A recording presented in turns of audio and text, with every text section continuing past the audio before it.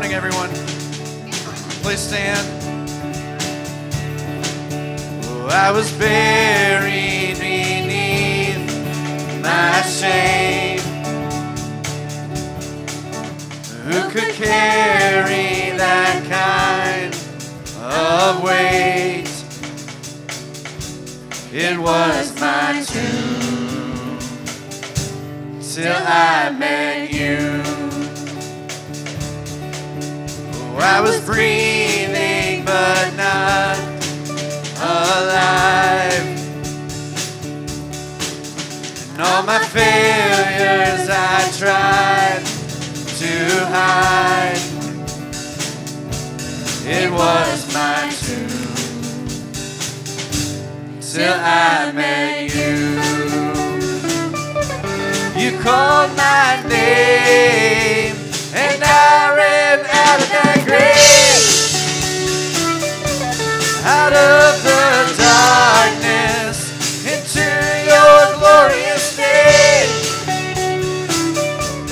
You called my name and I ran out of that grave, out of the darkness into your glorious day.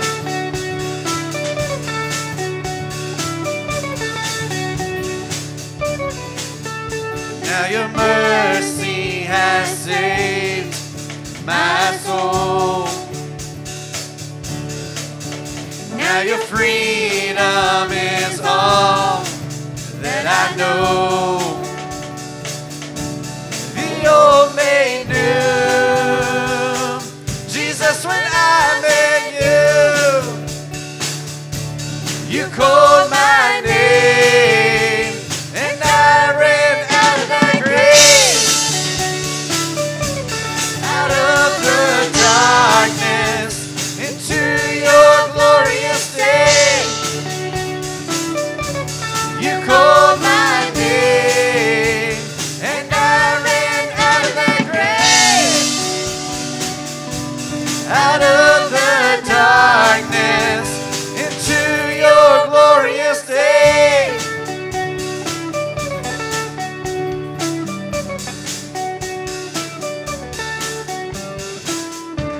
All right, y'all can wake up a little bit. Y'all are still halfway in the grave, I think. I needed rescue, my sin was heavy, but chains break at the weight of your glory. I needed shelter, I was an orphan, now you call me a citizen of heaven. When I was broken, you were my healing, now your love is the air that I'm breathing. I have a future, my eyes are open, 'cause when you call my name, I ran out of that grave, out of the darkness into your glorious day. You called my name and I ran out of that grave, out of the darkness into your glorious day.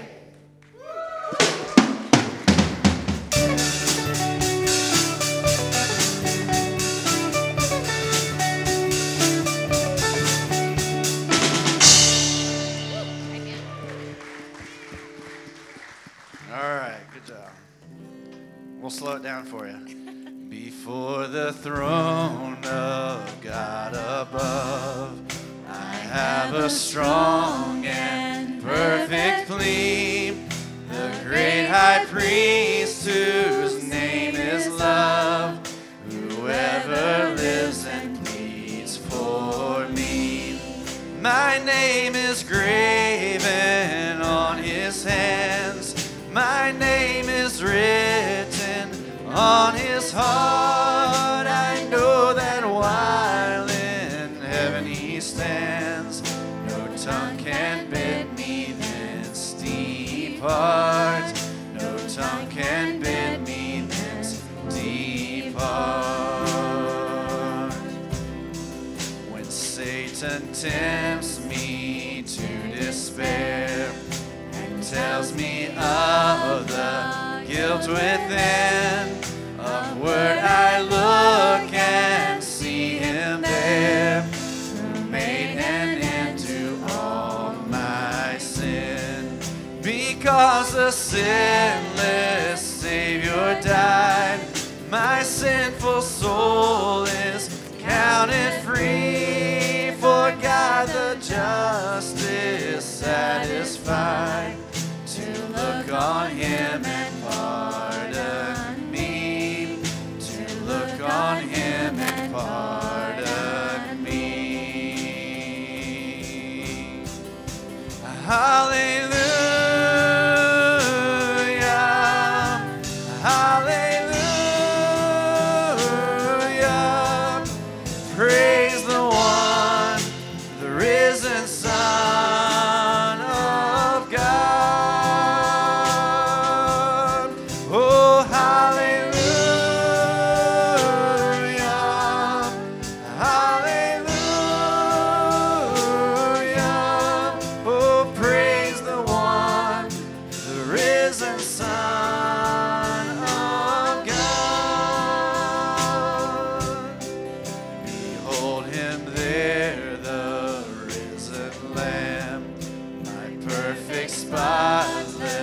Righteousness, the great unchangeable I am, the King of glory and of grace.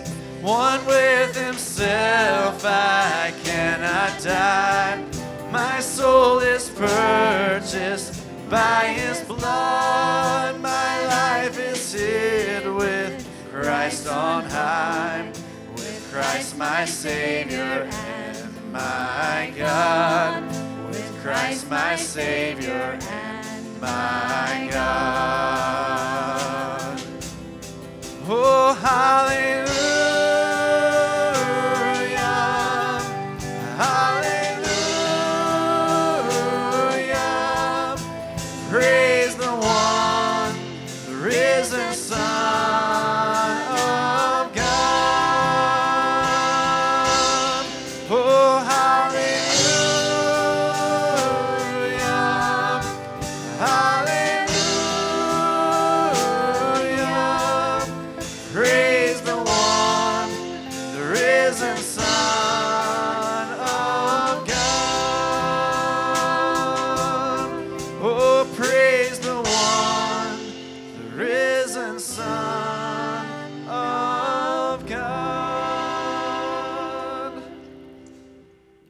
And amen. Man, church, I love that song. One with himself I cannot die. My soul is purchased by his blood.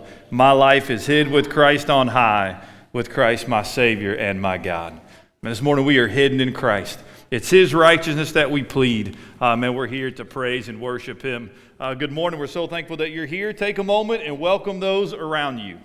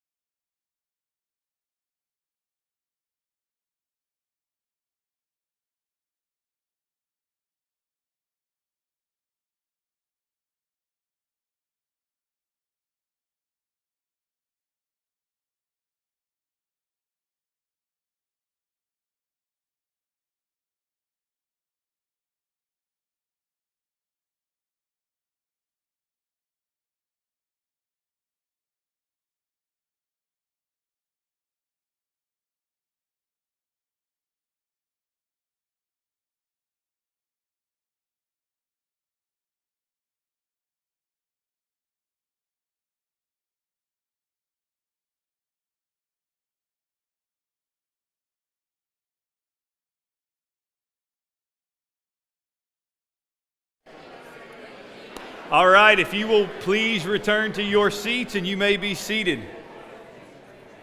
You may be seated. Well, good morning. Welcome to Northside Baptist Church. We're so thankful that you are here to worship with us on this beautiful Sunday morning. Church, why do we gather? Why do we exist? One of those reasons is because God has saved us, right? We come together, we love on one another, we get encouraged with the Word of God, and then we leave to go out and to be a blessing to the world, to be a blessing to the nations. And so we come to serve one another and then to go out and serve. And so this morning in the message, we're going to talk about how God has a purpose for us. We're His workmanship. He has things that He wants us to accomplish, things that His Spirit is doing through us, and how can we go out this week and be a blessing? If this is your first time with us, we're delighted to have you. Welcome. You're our guest. We want to serve you, love on you any way that we can. There's several ways for you to let us know that you're here, or maybe watching online. One of the ways is in the bulletin. You can just scan this connection card with your phone, or there's a connection card in the pew, or there's some at the welcome desk. Please take a moment, fill that out, one of those three ways, if this is your first time with us, just so we can know how to better pray for you. And if we can pray for you anyway, again, please let us know. Let me just make a couple announcements here. One is related to the Wednesday night Bible studies that we're going to offer. That's going to start in October. It's going to last for the 4 weeks in October. Men, we're meeting at 6 o'clock. Ladies, you have one of two options. You don't have to go to both, one or two. Wednesday at 6 o'clock in the WOW classroom, or Tuesday night at 7 o'clock at Deanna's house. And so if Wednesday night doesn't work for you, or Tuesday night doesn't work for you, you have one of those two options. And if you need more information on that, you can see Ms. Robin about the book if you need to order that. And then one other thing, dates for camp. Now, if you're planning on going to Century Kid, you don't have to sign up yet. We've got plenty of spots there. We'll let you know when it's time to sign up. We just want you to be aware of the dates. But students, Snowbird fills up fast. And so we have 25 spots. That's the number of spots we had last year. That's how many we have. We have 13 spots available of those 25. So it's the first 13 to sign up. If we need more than that, then we have to get on a waiting list. And hopefully by June, you'll have a spot. But if you want to go to camp, my suggestion is sign up, not while I'm preaching, but sign up after the service. When we're done, you should have got a link through the Remind this week as to how you can sign up. And then if we need spots, we'll add them. We just have to pay for the spots that we add. So we don't want to just waste money if we don't have people wanting to come. So if you want to go, sign up, and then we can get on a waiting list if we need more spots, and hopefully we'll get those. So praying the scripture this morning comes out of Psalm 26, verse 3. And this is the word of the Lord. For your steadfast love is before my eyes, and I walk in your faithfulness. I want to draw your attention to the word walk. You're going to see that word in the message this morning.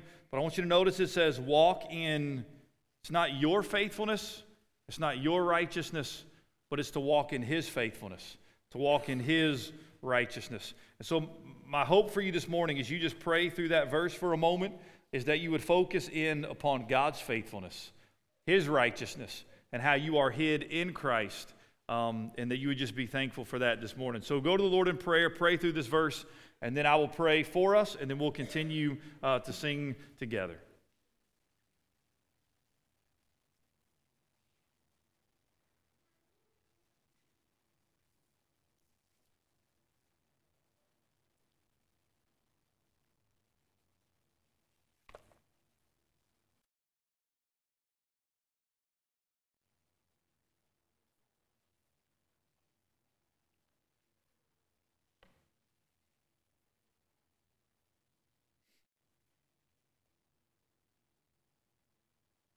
Father, the psalmist goes on to say in this passage, O Lord, I love the habitation of your house and the place where your glory dwells.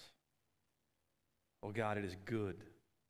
It is good that your people can gather this morning. Father, may we not overlook that. May we not take that for granted, that we can gather, and we can gather with the freedom that we have to do that. And Father, as we gather, we do not walk in here as men and women filled with pride.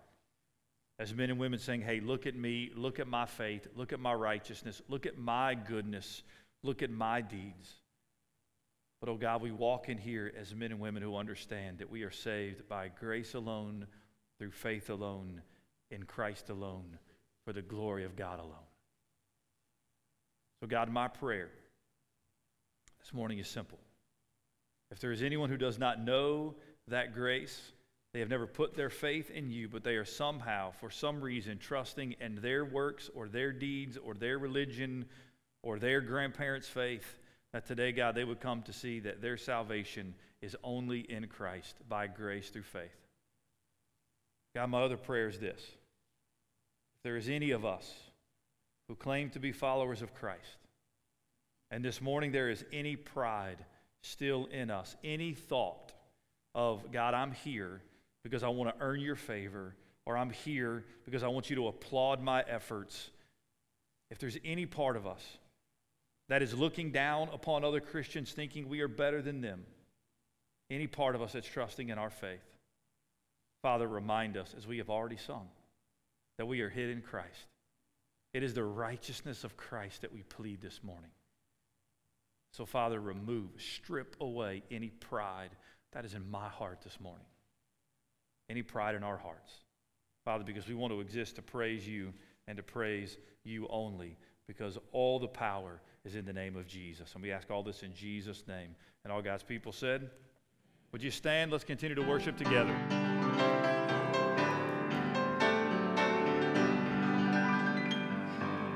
All hail the power of Jesus' name. Let angels prostrate fall. Bring forth the royal diadem and crown him Lord of all. Bring forth the royal diadem and crown him Lord of all. Ye chosen seed of Israel's race, ye ransomed from the fall. Hail him who saves you by his grace, and crown him Lord of all. Hail him who saves you by his grace, and crown him Lord of all.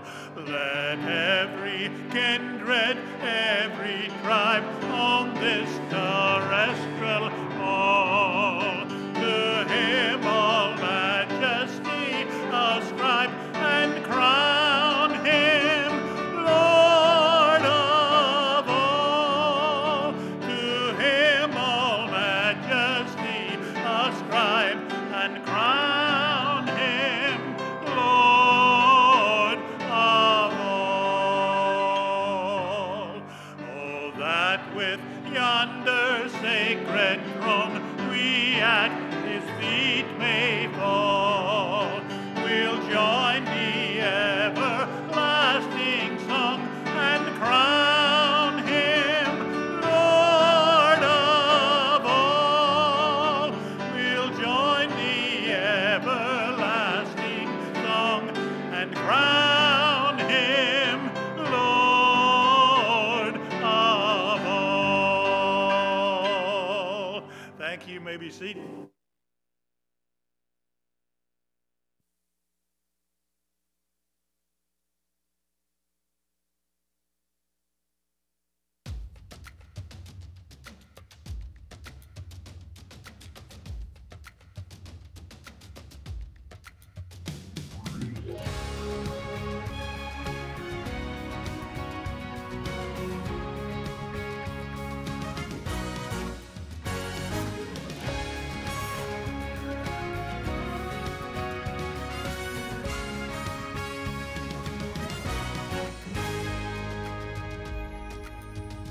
We have heard the joyful sound. Jesus saves, Jesus saves. Spread the tidings all around. Jesus saves, Jesus saves. Bear the news to every land. Climb the mountains, cross the ways.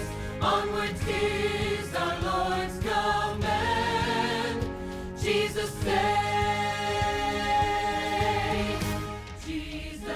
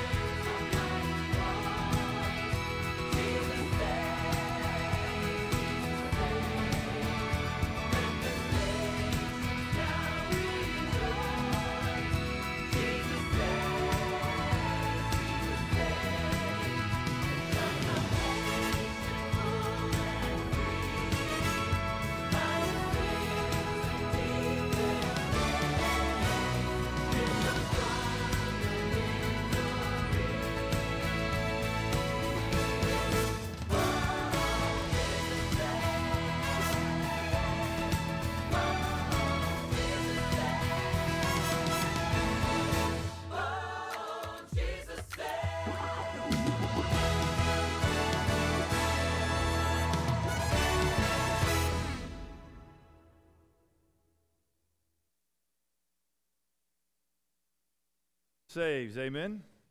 If you have a copy of God's Word, go ahead and open it to Ephesians chapter 2.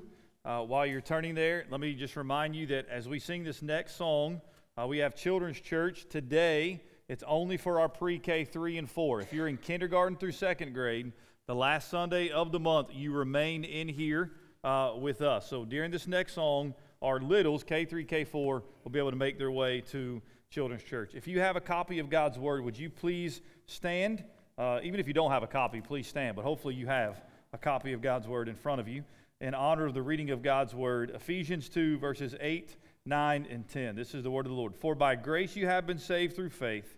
This is not your own doing. It is the gift of God, not a result of works, so that no one may boast. For we are His workmanship, created in Christ Jesus for good works, which God prepared beforehand that we should walk in them. Remain standing and let's worship together.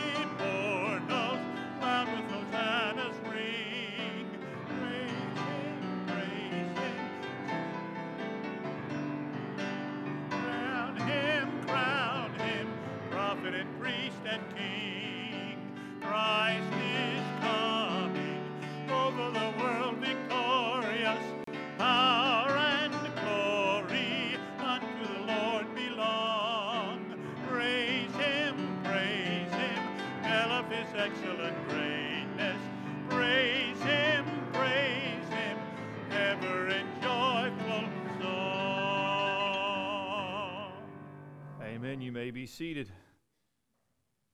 Ephesians chapter 2, verses 8, 9, and 10. Maybe some of the more familiar verses of Scripture when it comes to salvation, when it comes to how are we saved. Verses that most of you are probably aware of. And so the temptation at times is when we come to a text that we're familiar with, we become over familiar with it. And we hear it taught and preached, and we're like, yeah, I know that, I've heard that, I've got that. And it doesn't stir our hearts maybe the way that it once did. And so, though these verses are familiar, I do believe that God has a word for us this morning, and I pray that we would hear and listen to Him. Here's how I want to begin. I want you to look at verse 10, because there's a word I want you to notice. For we are His workmanship, created in Christ Jesus for good works, which God prepared beforehand that we should walk in them. The word walk, you may want to underline it, the word walk. Now, go back to verse 1 of the same chapter, chapter 2, and notice this. And you were dead in the trespasses and sins in which you once what? Walked. You may want to underline that word. So Paul here begins this section, verses 1 through 10, focusing here on the word walk, and then he ends with walk, right? And what he's saying is, we were dead in our sins and trespasses, and we walked in that. We walked in rebellion to God, under the wrath of God, separated from God, living according to the ways of the world and the devil and of the flesh. And then he comes to verse 10, and he says, now the way in which we walk is completely different. We're walking in these good works that God has prepared beforehand. What a sudden change. From walking away from God in rebellion to now walking in these works that God has prepared for us. What brings about this change? What brings about this change? Well, that's at the heart of verses 8 and 9. And so I'll give you the main point in just a second. Full disclosure, I'm borrowing this from the Reformers. They developed 5 solas. Solas Latin, it means only. So they developed, in standing against the Roman Catholic Church and some of their doctrines, they developed these 5 central tenets, if you will. And so we're going to look at 4 of them because I think this is at the heart of verses 8 and 9. And that is simply this. You have been saved by grace alone, through faith alone, in Christ alone, for the glory of God alone. You have been saved by grace alone, through faith alone, in Christ alone, for the glory of God alone. So this morning, we're just going to break that down. Let's start with this. You have been saved. That's what Paul says, verse 8. For by grace you have been saved. He mentions that in verse 5. By grace you have been saved. What does saved mean? It simply means you've been delivered. You have been rescued.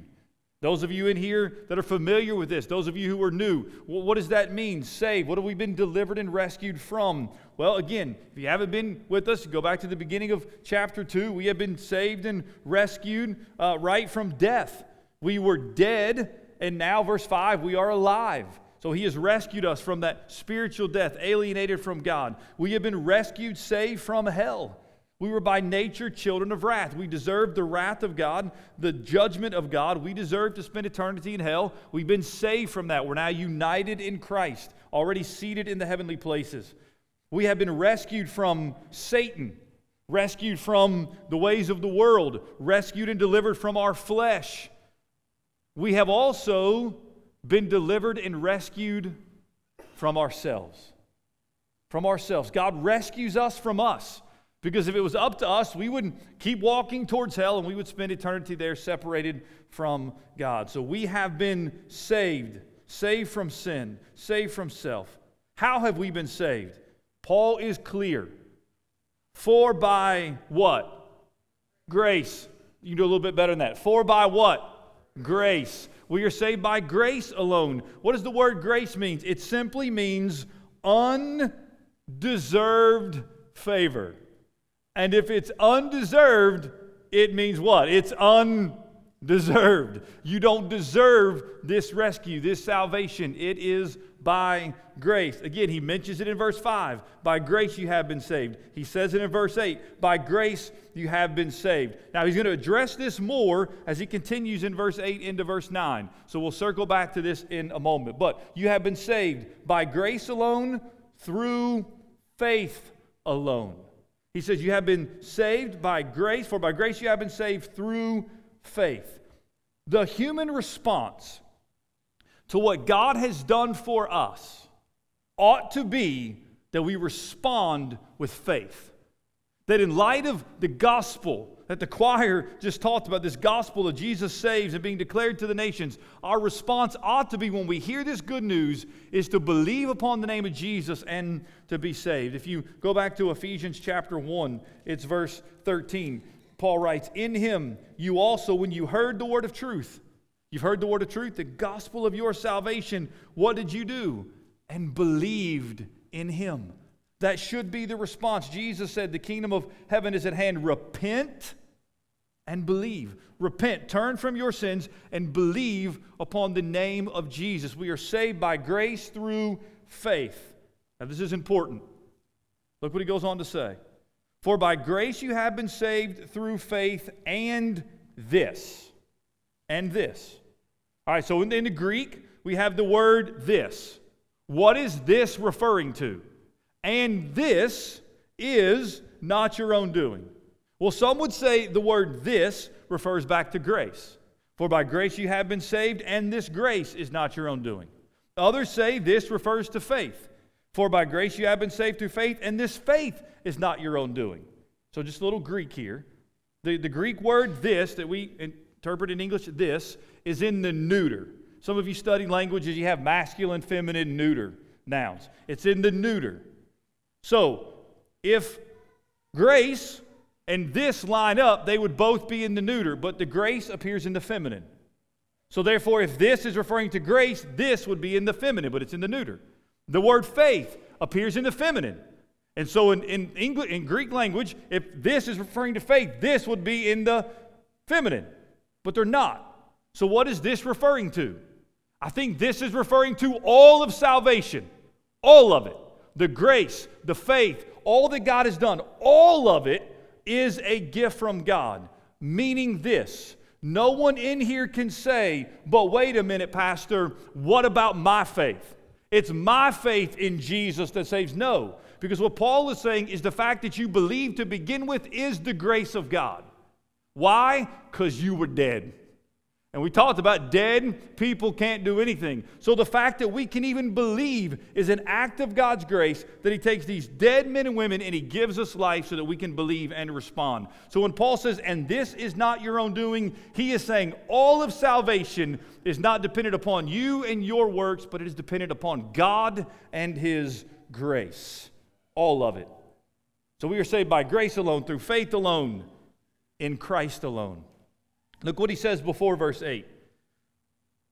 And that He would show the immeasurable riches of His grace and kindness toward us in Christ Jesus. Verse 10, for we are His workmanship, created in Christ Jesus. Right? He's bookending it. It's about being in Christ Jesus.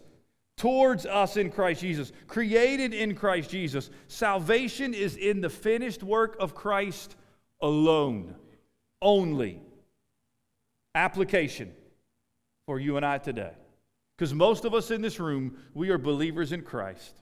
We have made the decision to follow Christ. Grace alone, faith alone, and Christ alone. Now some of you in this room, maybe you don't know Jesus. And so we'll speak to that in a moment. But for those of us who are Christians, here's the application. There is no place for pride in your life whatsoever. Because salvation is not by human initiative or achievement. It's not by your initiative or your achievement. Look what he says in continuing in verse 8. And this is not your own doing. This grace, this salvation is not your own doing. It's the gift of God. Meaning you can't purchase it. You're not going to stand before God and say, look, God, this is what I've got to offer you. I'm going to purchase my salvation. It doesn't work that way. And he continues, not a result of works, so that no one may boast. Salvation is not a reward for good deeds. You do not deserve to be rescued from hell and your sin. You do not deserve it. It is not by your works. It is not by your effort. It is only by the grace of God.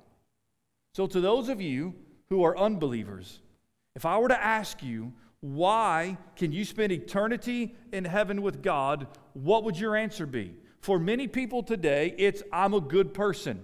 I've done good things. I'm not as bad as so-and-so. I've been to church. I'm religious. My grandmother was saved. I want you to think about that for a moment. If you stand before God, and your answer as to why you should spend eternity with God is based upon your works, that's pride. That's God, look what I can do. Now imagine for a moment God lets you into heaven. He says, all right, that's good. You were good enough. Your good outweighs your bad. Come on in. What he has just allowed is sin to enter into his presence. What was at the heart of Satan's rebellion against God? It was pride. I can be God. I can be as good as God. I can do what God can do. And so if God allows you into heaven based upon your deeds, it's just a matter of time before you look at God and say, wait, why is everybody coming to you? Why can't they come to me? I'm just as good. I've got just as much to offer. I'm here because I was good enough. Maybe I'm good enough for them. No pride, no amount of I've done this, I can do this is good enough to get you into the presence of God. It is all by God's grace. It is not look at my works or look at my faith. It is look to Christ. It is all because of Christ. Salvation is not because I'm better. It's not because I'm smarter. It's not because I'm more religious. I'm nicer. I'm more gifted. I'm more talented. Or it's because I've got more faith. It is not about you have more faith than the person next to you. No, it is all about Christ and our faith in Christ. So, there is no place for pride in the Christian life. Let me break this down for us as believers. I came across this week, and man, it was convicting to me. And I've had to work through this and wrestle with this before I'm preaching this to you. So there is, and these will be on the screen, there is no room for self-confidence before God. Why'd you come this morning? Why'd you come? Did you come because you thought, well, man, if I go to church, God's going to be nicer to me this week. God will treat me better. Man, that's self-confidence. You're thinking that you can put God in good favor with you based upon what you do. There is nothing within you or without you that ought to lead you to this morning coming in here with your chest puffed out and saying, God, look, I've showed up today. Look at me. What are you going to do? That's got to die. Right now, if any part of you in your being here, you think because of self-confidence, that's got to die now. Because none of that has to do with our salvation. What else has to die? What else has to go? There is no room for arrogance toward unbelievers. Hear me, follower of Christ. There is no room in your heart for arrogance towards unbelievers. Now, some lost people just always say, well, y'all just a bunch of holier-than-thou Christians.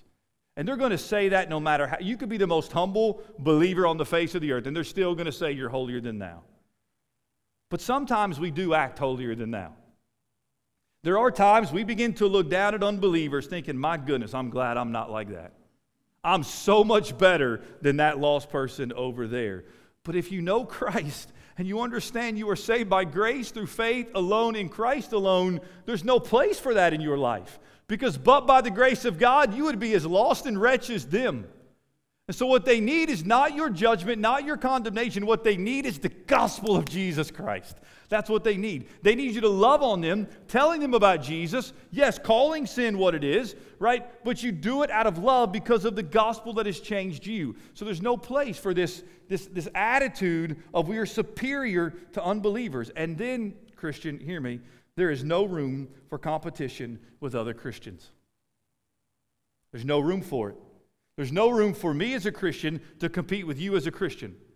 I grew up in, maybe I've shared this before, Central Baptist Church, Winchester, Kentucky. Love my church dearly. Still my church home in many ways. And I don't think it was intentional, but there was a mentality in our youth group that our youth group was better than Calvary Christian or the First Baptist or the Methodist youth group. It's like we were better. It's like we were competing with other churches to see who could have the largest youth group. I'd love to say that's only with students does that happen. But man, it happens with us as Christians. And if we are not careful, we find ourselves competing with one another. Well, man, I sure do sing better than him. I'm a much better teacher than she is. Man, I'm a much better parent. Man, you see the way their kids act? My kids don't act that way. I'm a much better parent. Man, I just heard about how he treats his wife. Man, I'm a much better husband than he is. And we begin to compete with one another, thinking we are superior to other Christians. There should be no place for that in our hearts, in our lives, thinking that I have more faith or I am more righteous or I am more religious than this other person who claims the name of Jesus. Now, look, I understand how we are. We like to compete. Right, we're going to have the fall festival here at the end of October, and we're going to have a chili cook-off. We're doing a chili cook-off for a couple reasons. One, because we all like to eat. And two, we know some of you like to compete. And so we know chili cook-off, some of you are going to cook your chili. There's a competition. And sometimes that seeps over into the life of the church, and we're going to compete with one another. There's only one place that I can think of where we are called, in essence, to compete with one another. And so if you like to compete, here it is for you. This is what I want you to do, right? It's Romans chapter 12, verse 10. Listen to what Paul says. Love one another with brotherly affection. Here it is. Outdo one another. So you sat up straight. All right, I can outdo somebody. What can I do? Outdo one another in showing honor. In showing honor. If you got this mentality that you want to compete, here's how you can compete. Outdo one another in showing honor. When you walk into this place, here's how I want you to walk in. I don't want you to walk in and say, hey, everybody, look at me. I just showed up to Sunday school. Look at me. I showed up to worship. I want you walking in with this mindset. Okay, who can I see? All right, I see him over there. I'm going to go talk to him after church. I'm going to outdo one another in showing love and kindness and grace to this person. Okay, she's over there. I haven't talked to her. I'm going to go over here and talk to her. Right, and we're just seeking to show love and grace. If all of us would just live our lives that way, humbly, and we just want to love on other people, what a different place the world would be. So, church, there is no place for pride in my heart and in your life. Because we are saved by grace alone, through faith alone, in Christ alone, exclamation point. And we are resting in that. But there's one other thing I want to draw your attention to, and that is for God's glory alone. And we're going to spend a few minutes here on verse 10. I love verse 10. I love the language of verse 10. Our world needs to hear the truth of verse 10. Christians need to hear the truth of verse 10. So Paul just said, look, we've been saved by grace through faith. It's not your own doing. It's the gift of God. He's abundantly clear. Not a result of works, so no one can boast. Get the boasting out. Everybody, the boasting dies. We're at the foot of the cross. No place for pride. Then he says this, for we are his workmanship. That Greek word is poema, from which we get the word poem. You are God's workmanship. You are God's work of art. No, you're not a piece of art. You're a work of art. And another word is you are his masterpiece. You are God's masterpiece. And then he goes on to say this, created in Christ Jesus. Now we hear the word created. Oftentimes in Scripture that's speaking of God's creating an individual. But here it's not speaking of a physical creation, but a spiritual creation. You are a new creature, Paul says. You have been born again, removing the heart of stone. He's given you the heart of flesh. You are new. You are created, made new in Christ Jesus. You are his masterpiece. Phillips writes in his commentary, each of our lives is the canvas on which the master is producing a work of art that will fill the everlasting ages with his praise. You are God's sculpture. You are God's poem. You are God's symphony. You are his masterpiece. You are loved, hear me, by the creator of the universe because he loves you. He created you, and in Christ he saves you. In Christ he redeems you, and in Christ he gives you new life. Hear me. You are loved. You are valuable. You are worth something. See, the temptation for us is twofold. One is to put all of our hope in ourselves. I'm good. I can do this. Paul's already shot that down. Nope. You're a sinner. You need grace. You need Jesus. The only way to be saved. The other extreme is to walk around and say, man, I'm a nobody. God can't love me. I'm a wretched sinner. I'm worthless. I have no value. Nobody loves me. God doesn't love me. So now Paul speaks to that, and he says, you are his workmanship. Two things in the last couple of weeks have really caught my attention, and so a lot of times I don't bring politics or kind of the worldly stuff in here. Sometimes I do, but I try to primarily focus on the Scripture. But there's two things that I've seen in the last couple of weeks that just reminds me, church, of the message that we're competing against. Right, this idea that we're loved by God, created by God, that we have value and worth is not something the world teaches. And in fact, it starts early on, going all the way back to the womb. That our culture says that life in the womb doesn't matter. It has no value. It starts there and then just continues through the rest of life. So on Friday, the Democrat-controlled House, by a vote of 218 to 211, passed a bill called Women's Health Protection Act of 2021. The House passed it. It is highly unlikely from what I've read that the Senate will pass it. Pray to God that they don't. This is, from what I read this week, the most pro-abortion bill that has ever been passed in the House or the Senate. I'm just going to read 2 sections from this. And you say, Pastor, why are you doing this? Because I want you to understand that early on in the culture in which we live, life doesn't really matter.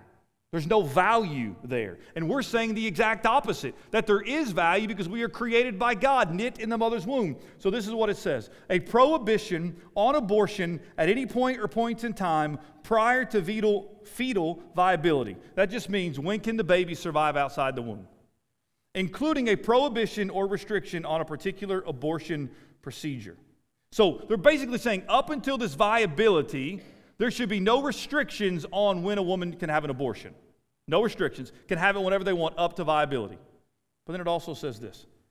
A prohibition on abortion after fetal viability. So when that baby can survive outside the mother's womb.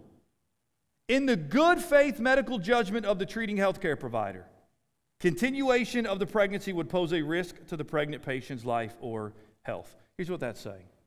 It is up to the medical advisor, doctor, and their good faith to decide up to the moment of the baby being delivered. So at the last moment, if that baby poses a threat to the mother or the life or the health of the mother, that baby can be killed. And the only grounds for that is it's up to the doctor. If that doctor thinks, nope, I need to make this decision based upon that law, he would have the decision to do that to the last possible moment. Now look, here's what I know. I know that when a mom with a child inside her womb at 8 weeks has a miscarriage, what does that mom do? She weeps. And I know at 20 weeks or 24 weeks, if that something were to happen and that baby were to die, what's that mom do? That mom weeps. And if that child is stillborn, what does that family do? They weep. Why? Because there's life in the womb. There's life there. But our culture says, no, it doesn't matter. At any point, we can take the life of that child. So it's no surprise that the mindset then becomes, and many people begin to buy into it, that you're worthless, that you have no value. Now, most of us in this room, when you hear that and what the House just did, you're angry. And hear me, I stay out of politics. But the Democrats have just clearly said, you want to stand with us, you must stand for abortion. There's no other way around it. That's what they're saying. And it's just a matter of time. They're getting closer until they finally say what it is. It's murder, and we don't care. Just a matter of time before they finally have to take that position. So we all will stand there and say, man, that's wrong, that's wrong. But let me talk to something that's a little closer to home, because this really caught my attention. Here's a headline from Wall Street Journal. Facebook knows Instagram is toxic for teen girls. Company documents show. Here's a headline from the Washington Post. Instagram is even worse than we thought for kids. What do we do about it? Now, I'm on Instagram. I've chosen Instagram over Facebook for a variety of reasons. But listen to this article. New documents reveal Facebook knows in granular detail just how harmful its Instagram app is for many teenage girls, according to a Wall Street Journal report published Tuesday. The newspaper shared findings of what Instagram's internal researchers called a teen mental health deep dive, including a study that found Instagram makes body image issues worse for 1 in 3 teen girls. The article continues. The pressure to look perfect, the tendency to share only the most positive and polished parts of a person's life, and its addictive nature can send teens spiraling toward eating disorders, an unhealthy sense of their own bodies, and depression, according to the article, which cites an internal Instagram report from March 2020. Boys are also affected, with 14% reporting that Instagram made them feel worse about themselves. Most alarming, perhaps, was an internal presentation showing that among teens who reported suicidal thoughts, 13% of British users and 6% of American users traced the desire to kill themselves to Instagram. Time out. Am I saying Instagram is of the devil and you need to delete it off of your phone? That's not what I'm saying. Here's what I am saying. I am trying to preach a biblical worldview that says every single person matters. And Facebook knows that Instagram is telling everybody the exact opposite. Now, what should they do? Get rid of it. If it's hurting people, why are we doing it? But they'll never do that. And so we're having to compete. We're having to compete for the very hearts of teenage girls. Some of them are you. When I tell you God loves you and you are worth something, when you look at Instagram, you say, no, I'm not. I'm worthless and I have no value. That's what we're competing against. And it's all the time. So parents, here's what I'm saying. I'm saying you need to shepherd your kids' hearts. And if you see that Instagram or any social media platform or anything at all is lying to your kids and they're buying into it, that must go. It has to go. Be the bad parent and get rid of it. Because it's a lie from Satan and from the world that is telling them they don't matter. I sat with some pastors on Monday. I've never been to the Coweta Fair. Last year they didn't have it. I didn't get out there this year. Maybe it's still going on.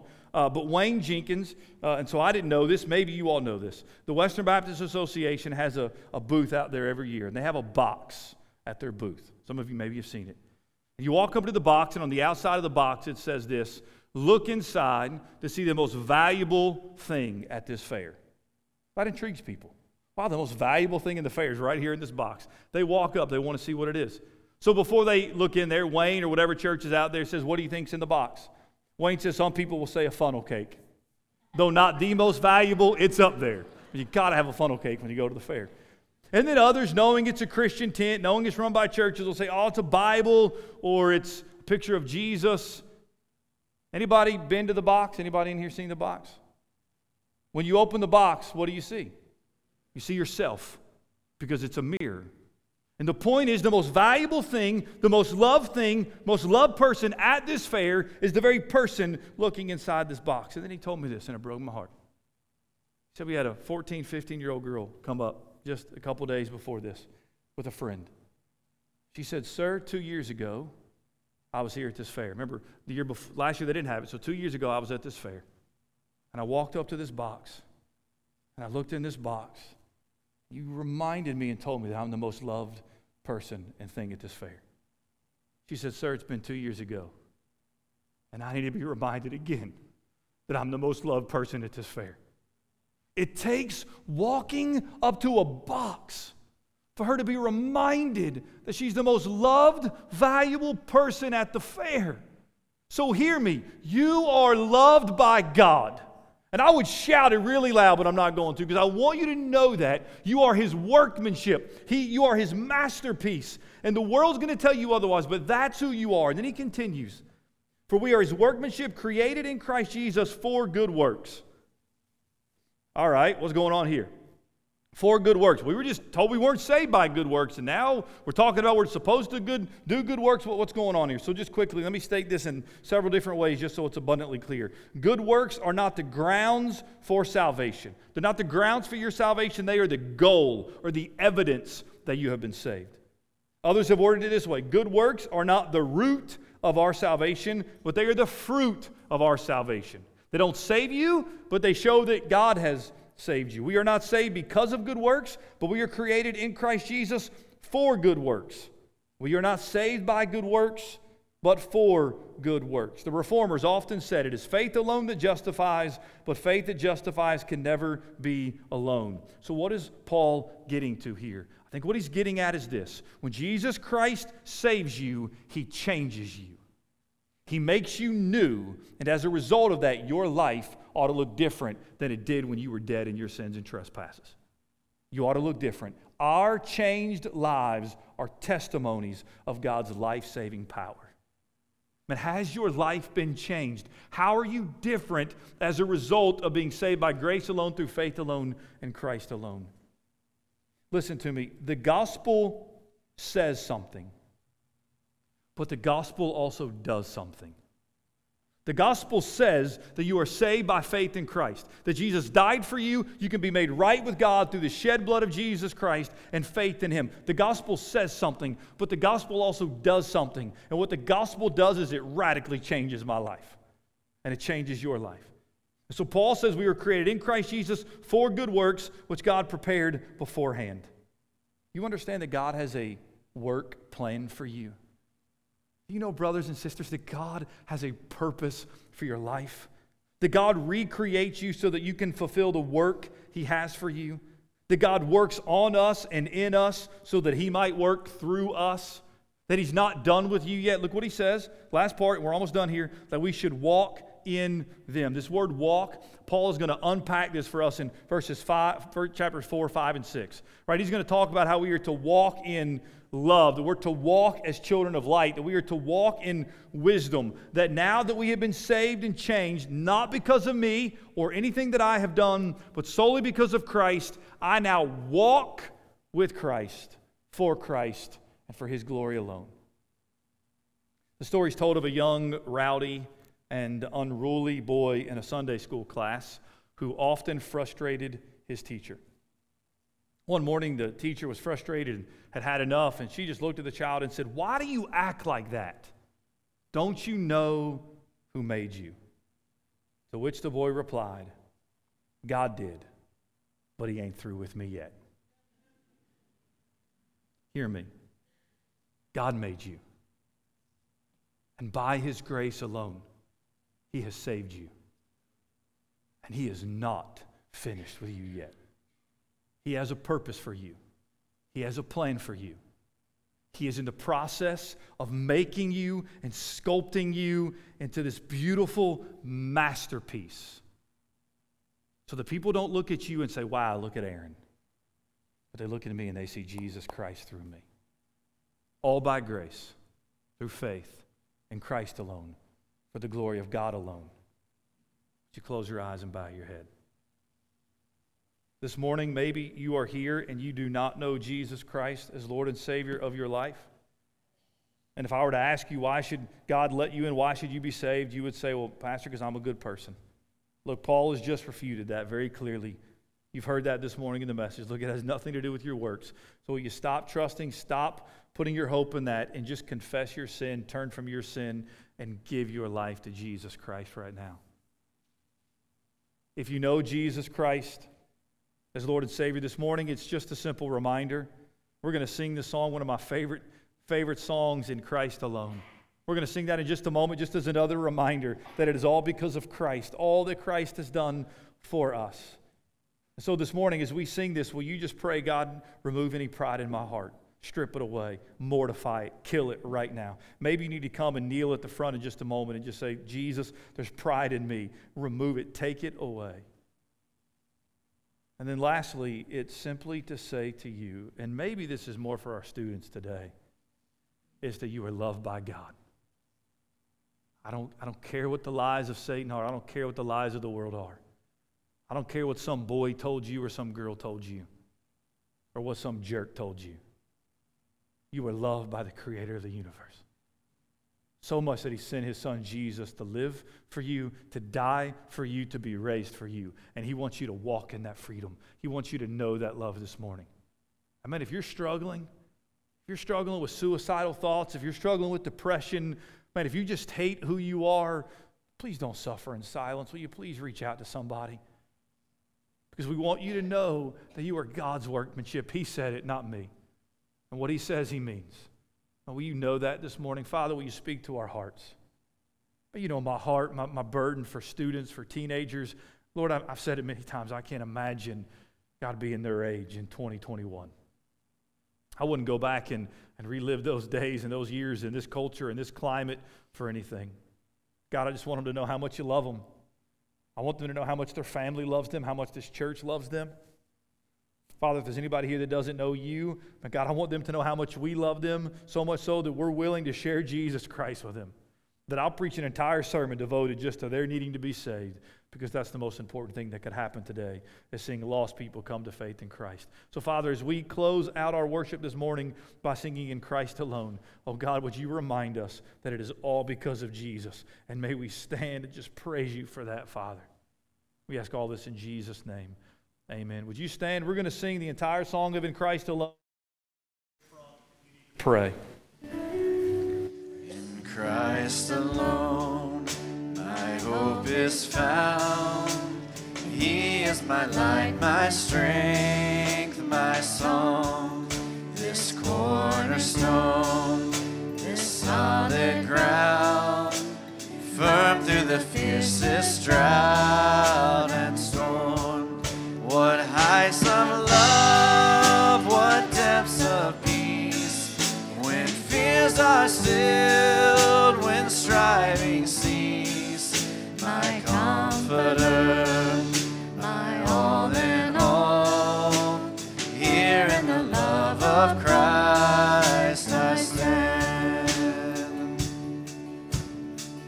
In Christ alone, who took on flesh, fullness of God in helpless babe, this gift of love and righteousness, scorned by the ones he came to save, till on that cross as Jesus died, the wrath of God was satisfied.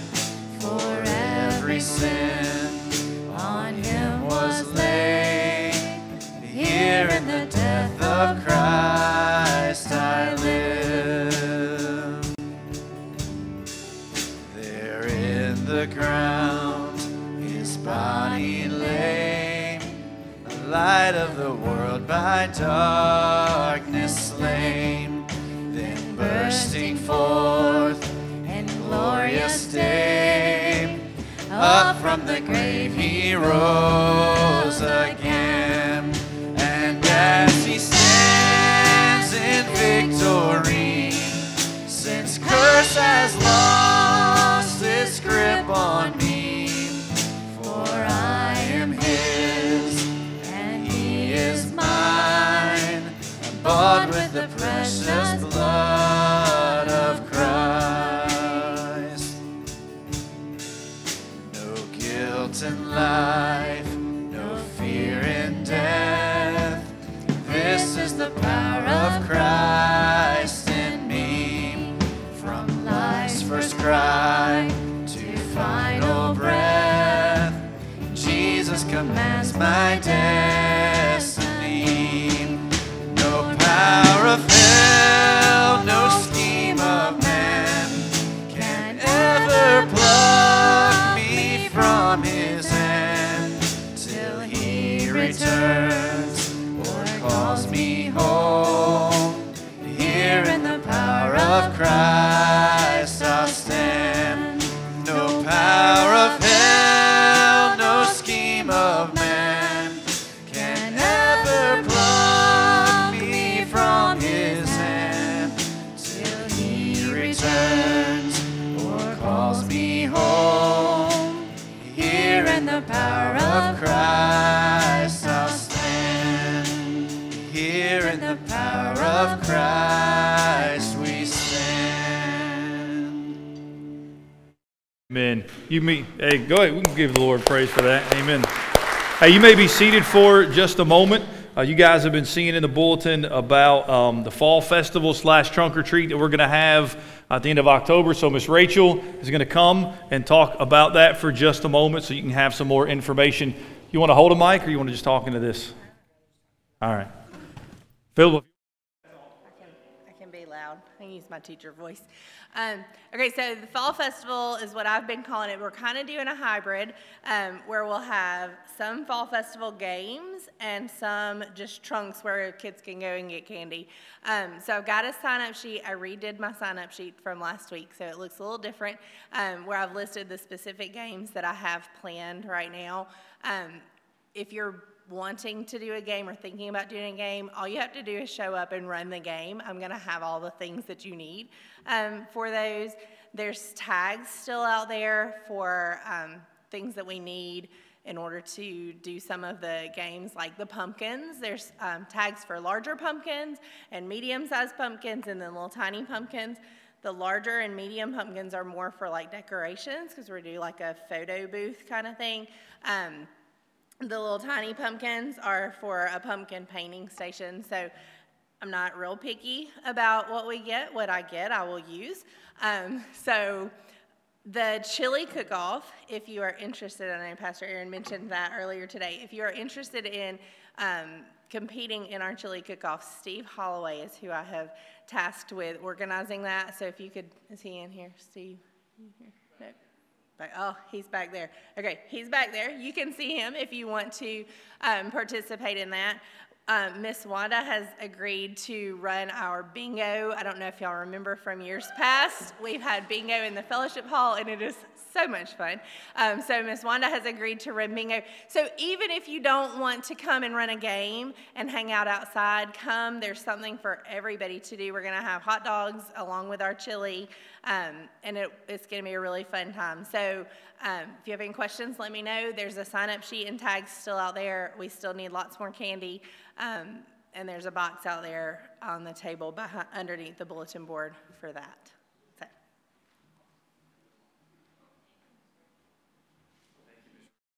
And one of the reasons we're doing this is obviously for our kids, but also just to love on the people that come and let them know how much God loves them and just be a blessing to them and get to have a lot of fun as a church family. Larry Chappelle is the deacon of the week, so if you'll stand, he's going to come and close us with the word of prayer. Don't forget about our evening activities tonight. We want you to come and be a part of that. Will you join me in prayer? Heavenly Father, we just gather today in praise and adoration and love. We just thank you, dear Lord, that we were dead, but through your grace, we've been given life in Jesus Christ. And as brothers and sisters in faith, as we depart from this place today, dear Lord, we just pray that your love fills us to overflowing. And as we go into the world this week, that your love will shine through us, and that will further your kingdom, dear Lord, because by your love, they will know that we are yours. We just pray all things in Jesus' name. Amen.